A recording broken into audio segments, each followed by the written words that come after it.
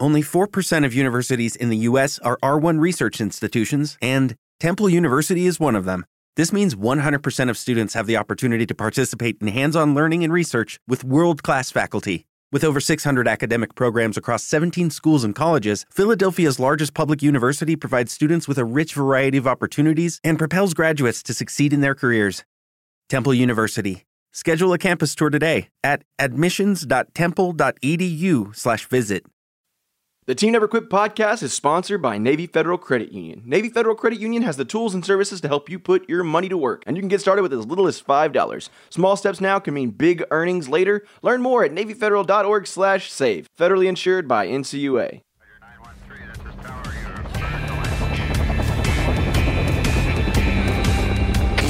Team Never Quit. Team Never Quit. Team Never Quit Radio. All right, everybody, welcome back to the TNQ podcast.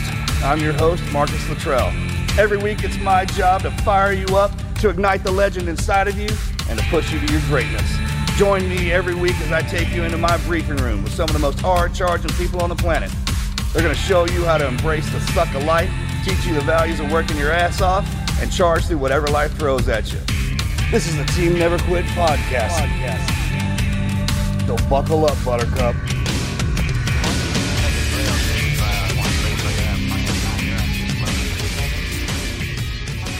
What's up, guys? Welcome back to another episode of the Team Never Quit podcast. It's a Wednesday at 5 o'clock in the morning, which is why you got the podcast pulled up. You're listening to it on Apple Podcasts, Spotify, wherever you get your podcasts, and maybe you're even watching on YouTube because we're doing all of this on YouTube now for you guys.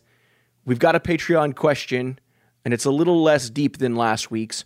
What is your favorite prank or gag that you've ever pulled on someone?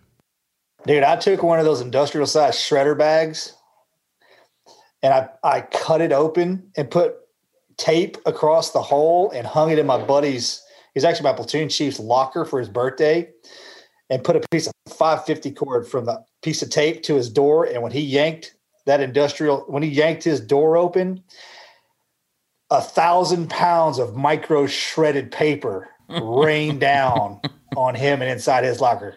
I can't even begin it. I guarantee you that was about 7 years ago. I guarantee you there's still pieces of paper in that locker. That's awesome. Beat that one. You guys want me to go? Yeah, take it. Go. Yeah.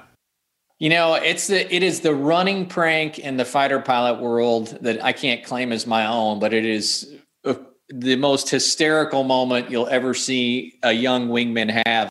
So when we're going up near the speed of sound and we're in the weather, the F-16 creates this thing called St. Elmo's fire.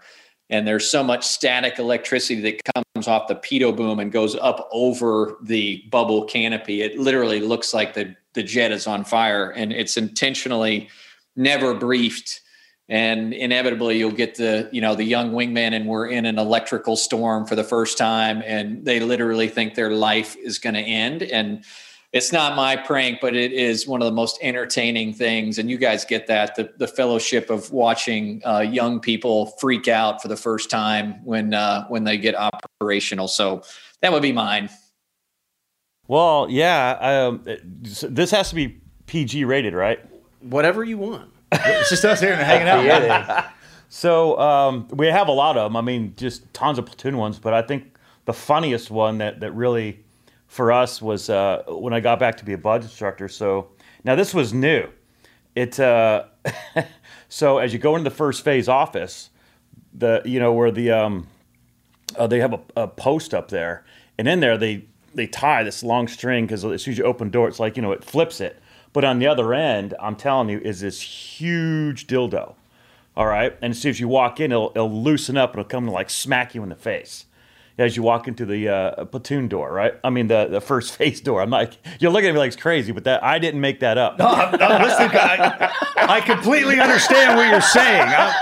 It's not shocking to me. I'm one of them. I'm like, yeah, I got it. So that was the thing. And so if you're unsuspecting, and you know that it's going to come for a while, but I think the most funniest thing about it was the the first phase mass chief comes in, and it was set. because it's usually set when the guys go out and do the evolutions, and they'll come back, and usually like the first instructors will come in after they start going hitting the surf, and then that thing just goes and just literally smacks in the face. The first phase, Mashif goes in, it was set, and he opens it up, and I was in there. I was just like putting in times and grabbing some, and it came down. This big dildo just smacks him in the face, and he loses balance, and he goes down. And so it's pretty funny when you see it, but y'all ain't laughing though, so I guess it's not that funny. But yeah, it got taken down after that. But it was funny to watch the guys get hit by it though. So we're children. I have no doubt. I was going to go. Was the question about military prank or just in general? Favorite prank. Anytime I get asked that question, I always go right back to. I don't know if my brother and I were in high school our senior year, or we might have been freshmen in college. Whatever, it doesn't matter. We had separate rooms upstairs, and you go up these flight stairs. If you walk straight, you went to my room. If you turn to the left, you went to his, and our bathroom was in the middle. Well, I come home, he's in the shower, and I haul ass in his bedroom, man, and he had his. Back in the day, remember waterbed? He had this full motion waterbed, had no breakers in it or anything like that. Nice. I mean, it was. Big time. Yeah, so lights were all off. So I'd jump in there, dude. And I was a little bitty back then. I'd jump in there under the pillows with my hands above my head and my feet stretched out. He had this huge headboard, right? And I'm laying there, and I tucked the pillows back in, hiding down in there, dude. You can hear him in the shower. He's doing his routine, everything. He gets back in there. Dude crawls into bed. Still doesn't know I'm there. Has no idea. And, I mean, Russell's over, and every time you move one of the full motion waterbeds, it was like we were riding. I can't believe he didn't hear. And I was trying not to laugh my ass off, dude. But I could hear him kind of just settle in, and I used to be able to scream like a banshee. I mean, Scream like a woman, like loud. I mean, loud, dude. It's not there anymore. I was screaming so loud coming down that mountain. My voice kicked deep. But, bro, when you were talking about in the jet, in that freaking St. Elmo's fire and clinging to life, when I came up, because I crunched with him inside of and I mean, imagine a cat stuck to the ceiling, dude. That's how fast he came out of that sucker, dude. I mean, he was assholes. I thought Freddy Krueger had a hold of me. I mean, it scared the piss out of me. I've never been scared that entire life. When he grabbed a hold of it and when he screamed, I mean, it scared the bones out of my body. And I was trying to get out of that damn. They were in a waterbed. He wouldn't turn me loose. I had no idea what happened. Because I had all the covers and the pillows, and he was in the middle of that, wrapped up. Nice. Oh, dude. Man, that's great.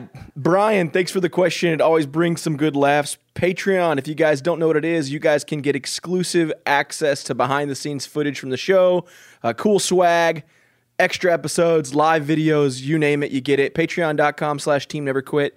That's where you can go. Hey, guys, we got a great guest in store, Lieutenant Colonel Dan Rooney, Air Force fighter pilot, and a force for good. From humble beginnings above his garage, he founded Folds of Honor to provide educational scholarships for the families of fallen military members.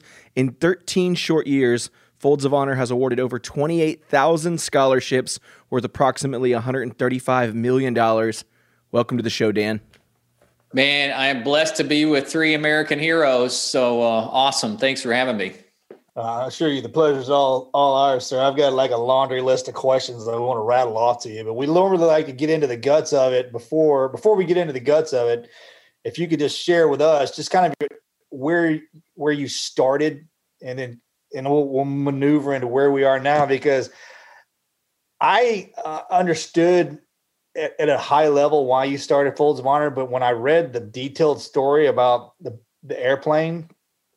Obviously, because I'm a twin. I don't think Marcus knows the depth of this story, but he will here in a second. I mean, as a twin, God bless you. Yeah. I didn't make that connection before I chimed on with you guys. But kind of moments of synchronicity or chance with a purpose. And I'm 47 years into this walk, and I know for sure everything is connected, right? There's no coincidence. There's no serendipity, right? It's like you are where you are for a reason. And this is really the beginning of kind of that journey of living a pretty myopic life. It was 2 feet in front of me at all times. But I'd gotten back in '06 from Iraq and ended up on a commercial airliner. This is a few months later. And I'm going from Chicago O'Hare to my day job as a PGA golf professional up in Grand Haven, Michigan. And we fly to Grand Rapids late that night. We've been delayed out of O'Hare. As well as nights I'd gone from Budweiser to coffee. I've been there so long. And finally land in Grand Rapids, pull up to the gate. The captain comes over the PA and announces that we're carrying an American hero on board, that we have the remains of Corporal Brock Buckland, who'd been killed in Iraq, and his identical twin brother, Corporal Brad Buckland, is in first class and had brought him all the way home. So the captain makes another request, kind of the standard head, like everybody to stay in their seats until Brock's remains are removed from the right cargo hold. And I watched, the Buckland family on the darkest night of their lives, and his brothers were there, his parents, his wife, and his 4-year-old son, as that American flag draped coffin that we're all too familiar with on this show, inched down from the cargo ramp. But it was different, and certainly, seen a lot of bad things in combat. We all get that, but I'd never seen this side of war. And that intimate side with the family there, and especially his son. I'm the father of 5 girls. God has a sense of humor, and nice payback job, for my transgressions in life. But I watched this little boy, and I'm like, man, he did not. He's 4 years old. He'd understand he's never going to play catch again with his dad, or get an ice cream cone, or do all the stuff that really matters in this world full of stuff that a lot of it doesn't. And so the ceremony finishes itself up, and I stand up only to see that more than half the people have gotten off the plane, right? And they're nowhere to go. It's at midnight. They're going home to climb out of that blanket of freedom that Corporal Brock Buckland just gave his life for.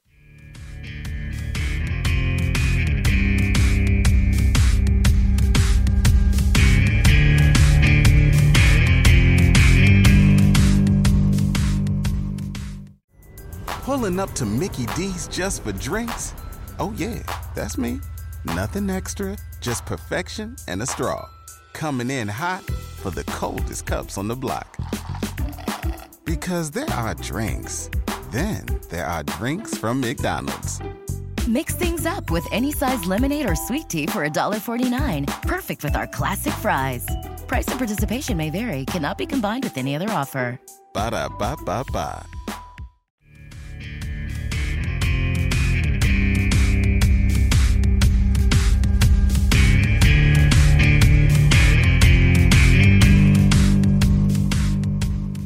And it's really hard for me to say, but I'd never been so disappointed to be an American. And why are we doing what we're doing? People can't even stay in their seats, and this kid gave his life for them. And, but I'll tell you, in that moment, I felt the hand of God on my shoulder. And I would say he picks the least among us, and man, do I qualify there, but he picks the willing. And that was the inspiration, which would become Folds of Honor. And it was a couple months later that, we started above our garage.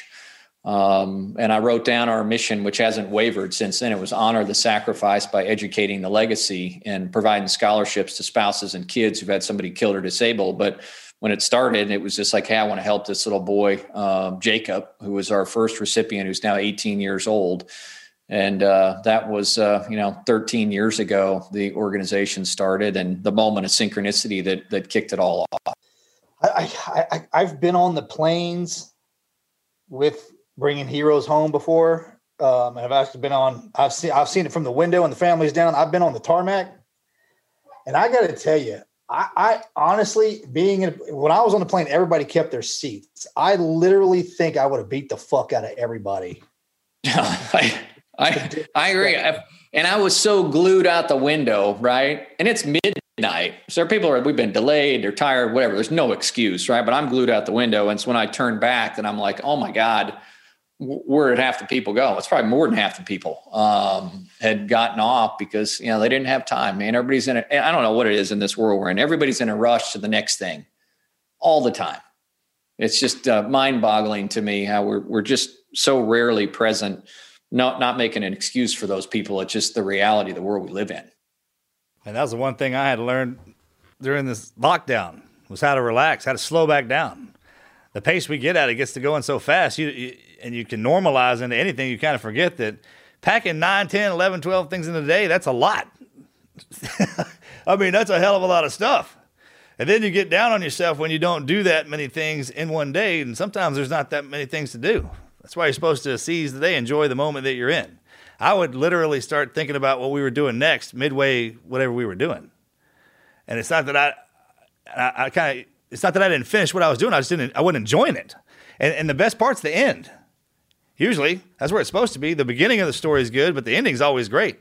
And anything whatever we're doing together, it's the most important and poignant part of it because it's the culmination of everything.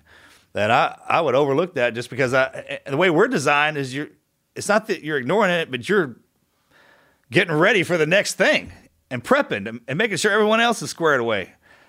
And that's how we get going so dang fast. You're right. They should have kept that door locked. Yeah. Yeah, I mean, it's interesting too. I was doing a show the other day and someone wanted to ask, hey, what do you think, why has Folds been successful?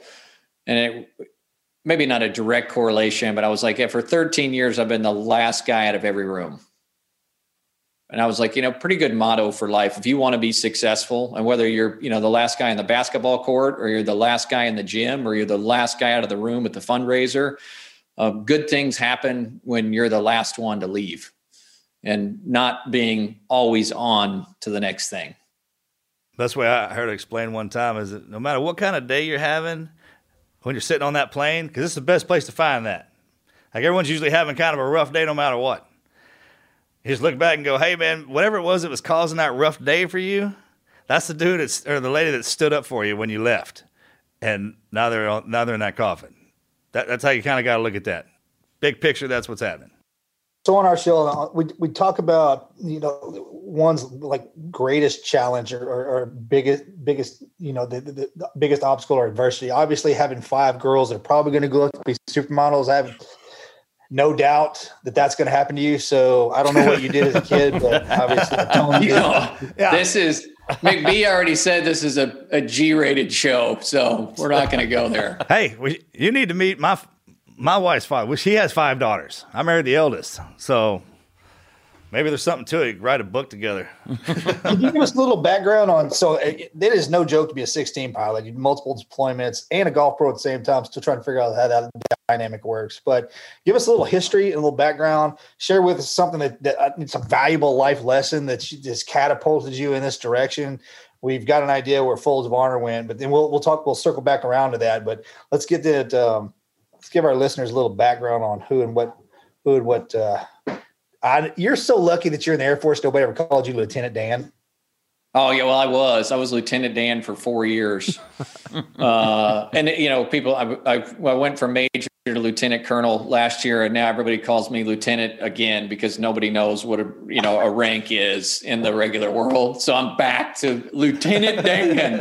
Have you? So he's such a big guy in the veteran space. Have you met him yet? Oh, Gary, yeah. We just played him in a movie. I am the Lieutenant Dan. So awesome. Now you talked about the never quit moment, and I've thought about this a lot yesterday, and mine's probably a different answer than most people give. Before I dive into my background, the things that I never quit. And I remember going and showing up, and I don't know if you guys felt this way going to SEAL training. It's obviously very different than fighter pilot training. But we go through, ours is like 2.5 years long. They spend about $8 million per pilot training us, and only 4.8% of the people will successfully complete the training. And I took my wife to Wichita Falls, Texas, and we were at Shepherd Air Force Base. And I came home after the first day of, academics in our blues, and very different than what you guys go through. And I'm like, hey, babe, don't unpack the bags because there is no way. This colonel just told us 4.8% of the people are going to make it through the program. I'm an average student that played college golf at the University of Kansas. And I was, just defeated day one. And I remember I was like, well, what am I going to do? And it was really the first moment in my life that I realized that I'm not capable of doing this myself. And the only thing I knew to do, I was like, well, I'm going to get up a half hour early. I must, get into my morning prayer, which I'd never really done before. And so my whole life I've gotten up 30 minutes early and I have 30 minutes of prayer time, right? And it's just, I go through the same stuff, every day. Some's a little bit different based on what's going on. And, but when I looked at my never quit moment, that's it for me. I've never quit praying. Number one. The other thing I've never quit doing is showing up in the gym. And then the third thing I've never quit is on my marriage. And I look at those as kind of the three-legged stool, where if those are in order in your life, you're probably going to be able to get through the inevitable challenges and the bad stuff that's going to happen to everybody, because it's humanity. And we're going to spend a lot more time struggling and ultimately being defined by, what we do on a daily basis when it doesn't go our way. So that was my never quit moment. I don't know if you ever had an answer like that, or that makes any sense at all. No, that was absolutely the first time anybody's ever said that. But it's kind of like, I don't know why anybody has not put that into perspective. Because like every time we ask Marcus, a question comes like, hey, inevitably, if you go back in time and visit somebody, Marcus is the Jesus guy. He always brings up the Lord, which is great because nobody else ever does that. You were absolutely the first one to hit that one on the head. Job well done. Yeah, because that's how you don't quit, the resilient spirit. And we'll dive into the book here in a second. But so my background, I was 12 years old. A moment of synchronicity again. I met my first fighter pilot on the golf course. His name's Steve Courtwright, Reno. He went on to be a 2-star general, but this guy literally walked right out of the movie The Right Stuff. Chiseled, blue eyes. And I'm like, first man crush. You can be this cool and grown up. And he was like, yep, you want to drink in my Coors Light? And I'm like, oh God, yes, I do. And I never stopped, drinking it from that point. I was like, this is what I want to do. And I told my dad, what are I was those like, guys? man, Dad. Oh, okay. Yeah. Like one of them dudes, right? The moment frozen, and no matter what was going down at that moment, that's set. That's awesome. It's magical. Yeah. And so the next day I'm playing golf with my dad, and I'm like, hey, Dad, I know what I want to do. I want to be a golf pro and a fighter pilot. And I'll never forget his question to me when I announced this as a 12-year-old kid. He was like, well, do you know which way an airplane takes off? And I'm like, I think it's into the wind. He said, that's exactly right. Enough said, right? Big headwinds between those two unlikely dreams, and for a 12-year-old kid to put them together. But I had no idea how ultimately God would put those together for a much higher purpose in my life. But I'm still, that 12-year-old kid at heart, and still get to fly fighters and play golf a lot. But that's, my selfish time and on this walk, and do some other stuff. I'm sorry. In how did you put those two together? I mean, I get that you wanted to be a golfer, and those are just two coolest things you could think of. Yeah, well, it was the two things I love to do. And right. Doesn't everybody tell you, just grow up and do what you love? And I'm like, well, this is awesome. And don't be a prisoner of common assumption. You guys have gone through the same thing. We've had 10,000 people along the way tell you, oh, you number one, probably neither one of those will happen, but you got to pick one. I'm like, who says? So obviously the golf was first. I played college golf at Kansas, met my wife there, and then turned professional. And then raised my right hand and joined the Air Force to go off to pilot training when I was 26, and got 20 years in, and still flying in the reserves down at Eglin Air Force Base in Florida. Well, hey, we were talking last night on the way to dinner. Is there a program where you could go in to enlist, but you say, hey, look, I'd like to go to college first. Can you pay for my university, and then I'll enlist in the Navy or Army? Does it do that? We don't do it that way, do we? No, I don't. I mean, there's the concurrent programs, but yeah, there's nothing that will send you to school and then pay it off. Serve after that. I guess you could say the service academies are a little that way. Yeah, that or but no, that's an officer thing. I'm talking about for the enlisted guy. Oh, I don't think so. No. Yeah, I know the academy. Yeah, I got that part. I get that that's a separation, but what if you're like, okay, even if I do get educated, I'll still come in enlisted and pull the sled. No, the enlisted man is cunning and evil and will deceive you. See, my brother. For those of you who don't know, my brother turned over to the dark side. He's an officer. Yeah, man. What did we have? We had the Seaman Admiral program. I know we had that, but you had to. It was already in. Yeah. You're already in. You're already in. Yeah, I don't think there is, to be honest with you. That I'm thinking about. Yeah, we did last night. It's like, I mean, if I pull out for a year, you got a year in, that kind of deal. So I read a piece somewhere that Folds of Honor, is there one exactly how long? Because I've been failing since I got out of the service, and my business it's a marathon, not a sprint. And I've been in the nonprofit space too, working for 501c3s, and I see the struggle. What catapulted Folds of Honor from your garage to this? I don't think there's anyone that doesn't know what Folds of Honor serves and what they're all about. So I've got a fun two anecdotes for that. One, I turned to the game of golf initially, and that was right away, a big thing for us. I came up with this concept called Patriot Golf Day. And as a PGA club professional, I'm part of a group of 28,000, men and women that run the golf courses around the country. So we're not playing for money on TV anymore. And so I reached out to the president of the PGA of America, and I'm like, hey, I got this idea called Patriot Golf Day. And I was like, what if we it was Labor Day weekend. It's now Memorial Day weekend. Over that weekend, we had golf courses register, and we let golfers play the most heroic round of the year and make a donation to Folds. And I always said it's crazy. I was like, if you swing for the fences, the least amount of people are out there. And so I reached out to Jim Nance, who emailed me back. I still have that email in my desk, and the president of the PGA of America, Brian Whitcomb. And they were like, man, that sounds like a great idea. And obviously there was a lot between yes and getting that airborne, but we had a really solid fundraiser right away. We raised $1 million inside our first year. But man, I didn't know a soul, right? I had no connection to any of these people. And then so golf started, and I was feeling good about myself. And I'm like, dude, I love the Budweiser commercials. And McBee's been up to St. Louis with me. And but I cold called Anheuser-Busch. I flew on Southwest Airlines, which is a great supporter of Folds now. They help cover all of our travel. Great airline. And things awesome. I cold called them. And I ring the front doorbell, and they're like, who are you? What do you want? And I explain the foundation to this guy that comes out. His name's Rocky Sickman. And Rocky now works for Folds, but he was head of military sales there, but he was also a Marine and been a hostage in Iran for 444 days. So we're like kindred spirits. I'm like winning cues. This is the best meeting ever. I'm going to get this thing done. And at the end of it, he looks at me an hour later and he was like, hey, man, I got to set you straight. It's like, we get hundreds of requests a day from charities across the country.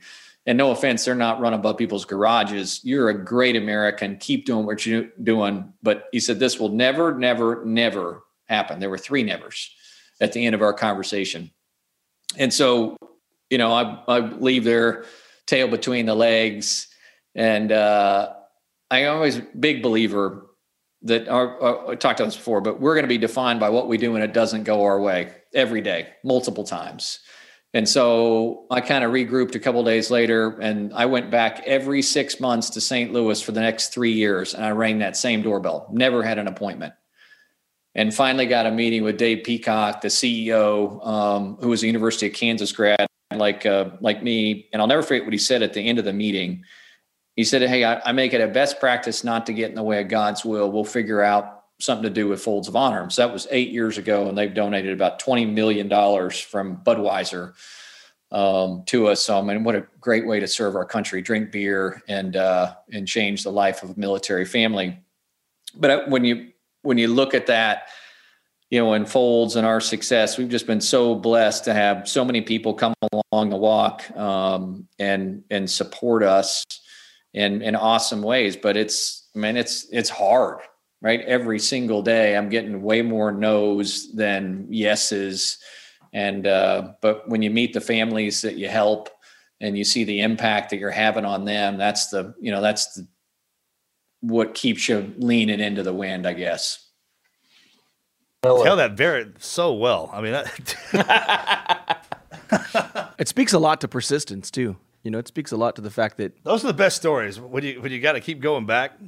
Like, man, I went back and back so many times. Every time I get knocked down, and finally it just went. that's how it happens. Well, you guys, I mean, you get that. I mean, you talk about a resilient spirit. If the most successful people in the world are the people that are the best at handling life when it's not going their way. Truth. I'm convinced, and the rest of the world quits.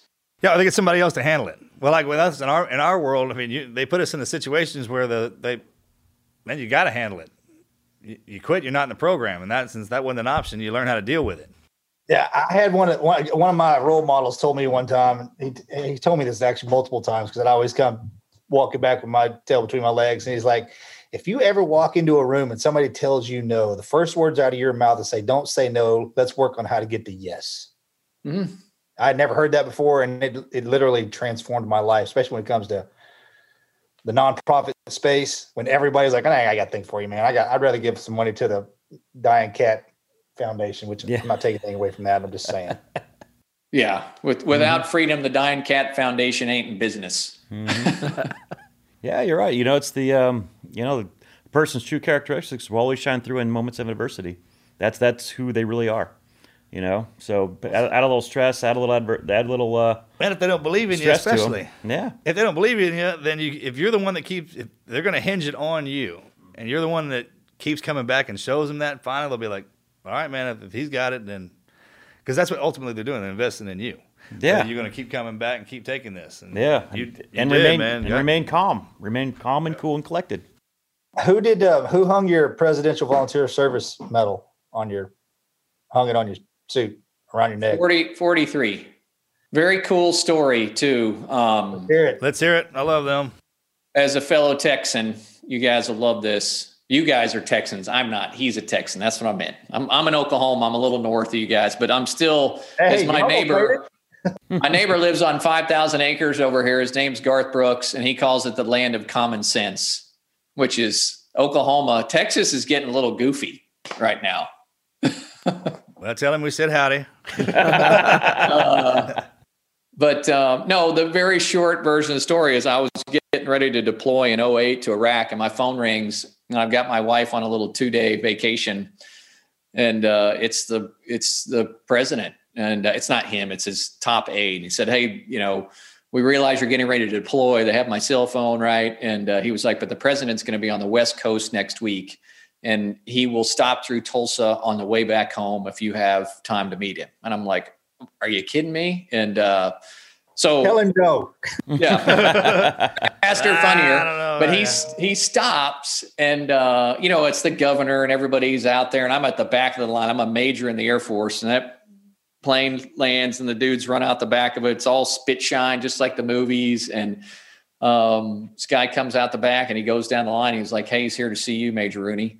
And it was one of the coolest moments of my entire military career when I got to salute my commander in chief, President Bush 43, a week before I was going to Iraq. And, forget the award. I'm not a big award person. Tell me what you've overcome in life. That's the coolest part of our journey. But he was like, hey man, when you get back, I'm going to be done being president. I want to play golf. And I figured he was like, whatever. And sure enough, it was 8 months later, he called me up and said, hey, do you want to come down to Texas, to Dallas to play golf? And I'm like, yeah. And I'm like, can I bring a couple friends? And he was like, yeah, I got a rule though. No assholes. Roger that. And I'm like, perfect. And so I took my dad and another guy and have been really good friends since. We played golf a few months ago in Dallas. And man, very, very cool. That's awesome. Yeah. We had a great experience with him when we were doing Marcus's thing. And this is how cool he was. He walked up to our mother and was like, Miss Luttrell, is there anything I can do for you? And my mother reached up and grabbed him on both sides of the face, just like this. Like a grandmother would do to her baby, looked him square in the face. He goes, quit playing roulette with my sons. And I think Mark's and I both shit ourselves at the same time. We're like, oh my God. I literally just shit myself right now. How vivid that moment was. Here we are begging to go on deployment, put foot to ass for country. And my mother literally just scuttled both our careers. We're to be guarding the Whataburger. Gives you chills. Only your mother can say that to the President of the United States. No. Yeah, well, exactly. How did he respond? He didn't say a damn word. That's what I'm talking about, man. Yeah, he said, yes, ma'am. Yes, ma'am. I remember when they turned around and walked away, actually, for a little while. She did that to the CNO of the Navy one time. I was standing there, and he goes, ma'am, I'd just like to thank you for giving me your son. She's like, I didn't give you anything. They're on loan. That's probably why I wound up getting my ass whipped my whole career, because of that comment. Then she said it to the press, and now we don't get nothing. Now we're podcasters. Thanks, now I'm a pod. Was the People magazine thing pretty cool? No, nothing. I know that's done that. Nothing. It's all good. Nothing. I say good. Yeah. I thought that was pretty legit, though. Well, now you got to talk about it. No, I don't. I would look at those things. I was like, and you guys get it. You've got the podcast. It's a great platform to preach the bigger message. If someone will give you a microphone, then you're like, yeah, let's talk about what really matters. I was just plugging into the matrix. But it spreads, and you look at it, it spreads the word so we can raise donations. I mean, that's when we have something fun that pops up like that. It's like, oh man, this is cool, because we're going to get to spread the word for Folds and change some more lives. Man, the biggest thing is how much I'm still having a good time doing it. Some of the madness that we have to go through in our career, and I don't really even look at it like madness when we're in, because when we're in the military and we're doing our thing. I mean, that's kind of a competition between us who can get in the worst situations and do the coolest things. That's how you get your nicknames and everything. Which, by the way, yours is what's your call sign? Noonan. All right, tell that story. And I don't know how you guys have to tell me how you get your call. I know what that is. No. We know what that means. Yeah. But you have no say in it. No, I don't absolutely know not. how you guys get it, but it's like you get through this training program, and your first year and a half, you get a name tag that says F and G on it. Yeah. I mean, you're the lowest form of life, and you finally get your call sign. And from Caddyshack, the main character in Caddyshack, Danny Noonan. Yeah, for sure.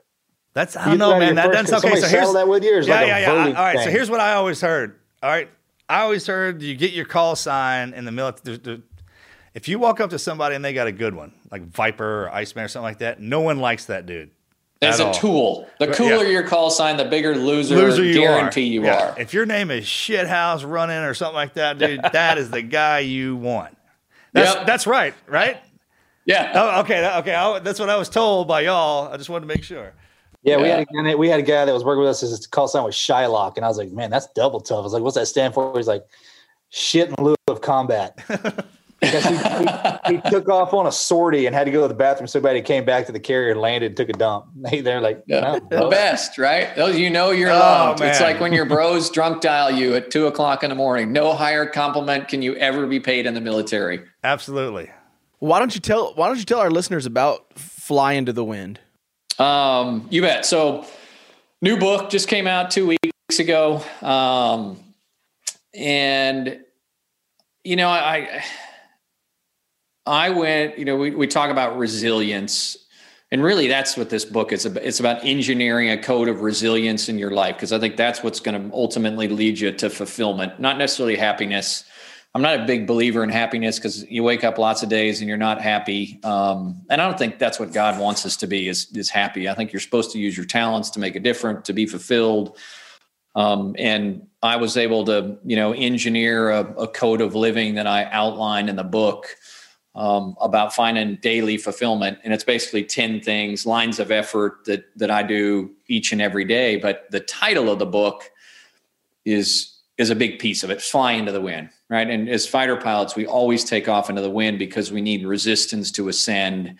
And I don't think our lives are any different. And so often when people face challenge and resistance in their life, you get into this self-pity mode, and it's like, hey, why me? And I wrote this book, in a pretty dark period that I went through for 6 or 7 years of my life, and, struggled at home, was going bankrupt on a golf course that I built. Folds was teetering on whether it was going to make it or not. And it just, the devil was coming after you at every turn. And these weren't problems that I could solve on Friday. So I'm like, what can I engineer and create a little bubble around myself based on, lessons that I had learned growing up, incorporating things that every day I could execute to know that, man, at least I'm being the best version of myself, regardless of the chaos going on around me. And I think, Navy SEALs, and I'll throw you guys in this, but fighter pilots, if we have one skill, it's probably being able to take in copious amounts of information at very high speed and prioritizing what matters. And in the world that we all live in right now, Marcus, you were talking about this earlier, is, man, we're all drinking through a fire hose. It's coming at us faster than we know what to do. And at its core, this book is for people to look at and be able to prioritize, hey, what really matters in my life? Where am I assessing that? And where do I want to get to? And, my hope and prayer is that inside the book, the lessons that, I've learned in my life, a lot of them the hard way, that it can help people evolve and understand that, having a resilient heart is going to define you in your life. And when you're challenged and when you're struggling, it's not necessarily a bad thing. It's not fun, but I think it's God's greatest gift to us to evolve.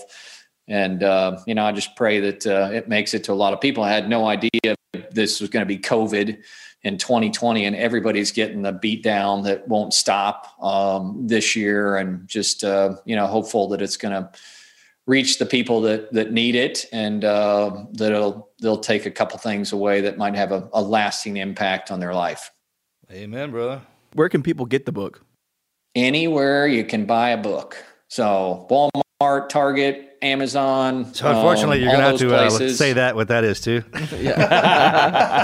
Sam's Club, all that. I'll tell you, you guys will appreciate this. I'll talk about a couple lines of effort in the book. I talked about one, synchronicity, already. One of the other lines of effort in the book is called parasitic drag. And this is probably, my biggest paradox of life, me against me every day. But parasitic drag, in 1947, Chuck Yeager broke through the sound barrier, and so flew faster than the speed of sound, and they could not break through. And they finally realized that the edge of the wing in the X-1 that they were flying wasn't in the proper shape, and they removed basically parasitic drag, and they broke through the speed of sound. And I look at our lives in a very similar way. And it's a book you got to be very honest with yourself, right? When no one's around, and in your heart of heart. But what is the stuff in your life that is holding you back from getting to that place that you could and you should be in your heart? And it's different for everybody, whether it's alcohol, or it's social media, or you got these toxic relationships in your life. I talk a lot about forgiveness in this chapter, some stuff that I really struggled with in my life that you have to let go of it. And the other part of that science and parasitic drag is you got to replace it with something too. I can't say, okay, I'm not going to drink my 4 beers tonight and I'm just going to quit. I've got to figure out something else to do. I'm going to take Bravo on a walk during this period where I usually go to the refrigerator and drink beer. And, everybody on this call today, we are routine, habitual animals, right? I mean, that is who we are. We thrive on that, and reprogramming those healthy routines in our lives. And that whole concept of parasitic drag, I think, is one of my favorites in there. And then my other one, that's the last line of effort, is go before you're ready. And I learned this one as an F-16 pilot. We only got 4 rides with an instructor, and the 5th ride is solo in a $45 million supersonic jet. And I remember sitting in this jet, and I literally knew what half the buttons and switches did. And they were like, hey, don't worry, you're not ready to kill anybody. We're just trying to teach you to fly it. And it's in Phoenix, and I go fly, and it's in the summer. I remember landing safely. I come back and I put the canopy up, and it's like 110 outside, and it feels like a cold breeze is hitting me. And you realize, just how hyper focused and the pressure you were feeling on that moment. But that concept of go before you're ready, hit me like an epiphany in my life. And I looked, at all the times we hold ourselves back from doing something, waiting for that perfect time, or the world says, hey, you can't do this, becoming a prisoner of common assumption. And those are, probably 2 of my favorite topics in the book. If you can get rid of the stuff that's holding you back and then you just have the courage and the reckless faith to go. And in life, it's a powerful combination. Yeah, I needed that advice like 6 years ago when I got out of the military. I know. I was just thinking. I was like, man, I feel like I'm in class. Like, I don't want to say anything because I feel like I'm in class. It's like taking notes. It's like, oh damn. Come on, you guys are the most successful three people I know. I totally. What does that tell you? What does that tell you? And we hang out, dude. I've been with you plenty of times. I was like, man, you've been sitting on this for a while, or what? Yeah. Hey, keeping secrets. I sent you a book, Marcus. Did you get it? I did. Thank you very much. All right. Yeah, I didn't get my copy, but that's cool. Probably got lost. I will. When we text, coming your way. That's why I didn't say anything in the beginning because if he gets upset. Way to go, you upset mojo. I read. Dan, if you could leave the listeners with one piece of never quit advice, and I'm sure there's going to be a lot of that in your book, and I'm sure people are going to get that. But if you could leave people that are listening to the show today with one piece of advice, what would that be? I just, man, for me, it goes back to what I talked about before is if you want more blessings in our lives, and I think every bit of humanity would say, yeah, man, I want to be more blessed. That you got to bring God or whatever it is, whatever you believe in, with you every day. And I talk about that in the book as well. It was a major transformation for me, and probably the most courageous thing I've ever done as an adult is I started living a faith-forward life and bringing my faith into every interaction I have. And that's, if you ask me how I'm doing, I'm going to tell you, hey, I'm blessed. And I'll look you in the eye. And I mean, that stops the barista at Starbucks in their tracks. And just those little moments, or my voicemail is, I'm out living the day the Lord has made. But every interaction I have, I will bring my faith to it. And it has been transformational in my life. And it went from, one of the darkest periods of struggle that felt like everything was coming apart. And that was probably the biggest thing that I did. And it was just like a light switch for me. I was like, God, I need you. And it was like, if you need me, you need to take me with you into battle everywhere you go. And I started doing that. And it's been just a tremendous blessing for me. And I've watched this very simple linear equation in life that's like, hey man, I want to be fulfilled. I want to be blessed. I want to be happy. You got to have God in your life if you want that. Well said. Yeah. Again, I got nothing. He's speechless. I don't want to interrupt. Dan, where can people follow you? I want to just kind of give the floor to you to just plug anything you've got going on, the book, all of the things. I think we talked about the book, Flying to the Wind. You can get that out on Amazon, Barnes and Noble, Walmart, Target, anywhere you want, and kicking part of that back to benefit Folds. That's my other thing. We sent about 5,000 people to school this year, military families, about 25 million out the door. But we had our longest waiting list in history, about 3,000 qualified applicants. And if nothing else on this, that's the most important. Check out foldsofhonor.org. And, you guys get it. McBee's helped us out a ton with Folds, and we're really grateful for that. But we're doing it the right way. We got 90 cents of every dollar going out the door to fund scholarship programs, a perfect rating on Charity Navigator. Small team here in Owasso. So I would say if you want to thank somebody in the military for their service, take care of their family. And so that's awesome. And then I think I've got 11 followers at Lieutenant Colonel Dan Rooney. So you can find me out there preaching God and country on my social media. Well, all of us will get 14, 15, I guess. McBee, you guys have millions. But anyway, it's a blessing. You guys are heroic, and I really feel humbled to be in your company, and I listen to the podcast and love it. It's just really cool to be on. So thank you for that. You bet. Definitely. Need to have you as a guest host. You can come in on virtual and just drop the knowledge you got. Because me and Marcus tend to stumble over things sometimes. We some So next time I was like, well, that's happens to be outside of my pay grade, but I have somebody on speed I dial got right this here. guy right here. Noonan. Get Noonan in here. We needed him on that question this morning. You know the favorite thing Navy SEALs say? 2 words: cleared hot. Oh yeah. We need you on the question we had this morning. Don't you? Yeah, I did a ton of work with you guys in 2008. I ran a 2-ship of alert out of Balad, and every evening I'd pick up the phone. I only knew him as Fred, and he was, I don't know which team it was. They wouldn't tell us any of that stuff. But man, You want to know? Because I was there in 2008 in Balad. no way! That total synchronicity. There it is, right there. Yeah. Crazy affirmation of the path. Ta-da! There it is. Yeah. What months were you there? I was there for 6 months, spring to fall, whatever. Okay. And in the heat of the summer, and then the monsoons hit in the fall. It was the craziest thing I've ever seen. The whole base flooded. I didn't know that was possible in Iraq. But man, I'll tell you, watching you guys do what you do up there in my little cockpit at 30,000 feet with my, temperature controls going, and coming out of helicopters and the ground assaults and picking up high value targets and all that. Massive respect for what you guys do. Yeah, that was a good deployment.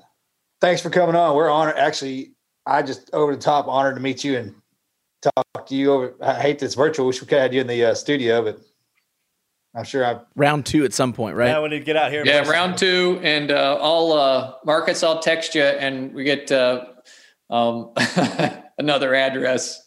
Send a book. It's good. Good Christmas reading for you. Slow down a little bit over Christmas. Yeah. Go play some golf. I think you'll enjoy it. Nice. McBee, I'll fire you off a copy. I know where you live. Yeah. 2 hole-in-ones. That is insane. I'll end the first podcast by saying, I'm telling you, man, they're luck. But also, it's like people are like, how do you have 2? It's like, well, COVID's going on. The golf courses are open. And of course, they're luck. Yeah, it's like, dude, it's like the first one was a sculled shot. It was just as bad as it bounced 3 times, shot over. I'm like, well, that's going to be in the back bunker or farther. So I started looking for golf balls even before I went up there. And then I'm like, damn, where's this damn ball? What in the back bunker? Wasn't anywhere. And then I'm like, that little voice in your head that's not your own that says, maybe you should check the hole. And I'm like, all right, fuck. So you go check the hole, and like there it was. I'm like, you got to be shitting me. And the second one, I was just with the group, and it was just a bounce. It's like boom, and it went in, and it was just crazy, But also, I'm golfing every day. That's 5 chances. Actually, you have 5 chances. It's 5 par 3s a day. That's 35 chances a week, and you're going every week. So after a while, if you actually start to hit the green, one might accidentally go in. Why do you crunch the number at golf? That's math, dude. I know. What are you even doing? What is happening? What are you doing back there, Dan? How many do you have? How many holes do you have, Dan? 2. There it is. Same as McBee. I'm a pro and playing my whole life, so screw that math. Yeah. Johnny Utah, give me 2. That math doesn't equate when there's that much distance and chance, and it's not. It was. People were just like, I don't know what to tell you, man. And I always photograph the ones that almost go in. So it's I almost had one out in an Old Hickory out in Tennessee when I was visiting Rob O'Neill. It's like we went out there golfing. That was him, it was Kid Rock and Steve Smith. And the very first hole, the second hole was a par 3, is 110. So I took a 60 wedge, popped it up in the back, and it rolled in, and it just is literally like an inch from the cup, on the very second hole. But just the way it goes, But I've missed the greens a lot. Just letting you guys know, I've missed them a lot over my time, man. So my missed greens are far outweigh the ones I actually hit. You're a force of nature, McBee. There's no doubt about it. Of nature. Hey, Dan, thanks for coming on. Thanks, Dan. All right. Good to see you. Later, bro. God bless. All right. Thanks for listening to the show. Let us know what you think. Where could people follow you? You can follow us on social media, teamneverquit.com/social. Subscribe on Apple Podcasts, Spotify, Stitcher, CastBox, wherever you get your podcasts. We got new podcast gear, Never Quit flags, hoodies, all in stock. Make sure you guys join us on Patreon, patreon.com/teamneverquit. Make sure to leave us a review on iTunes. We'll see you guys next week.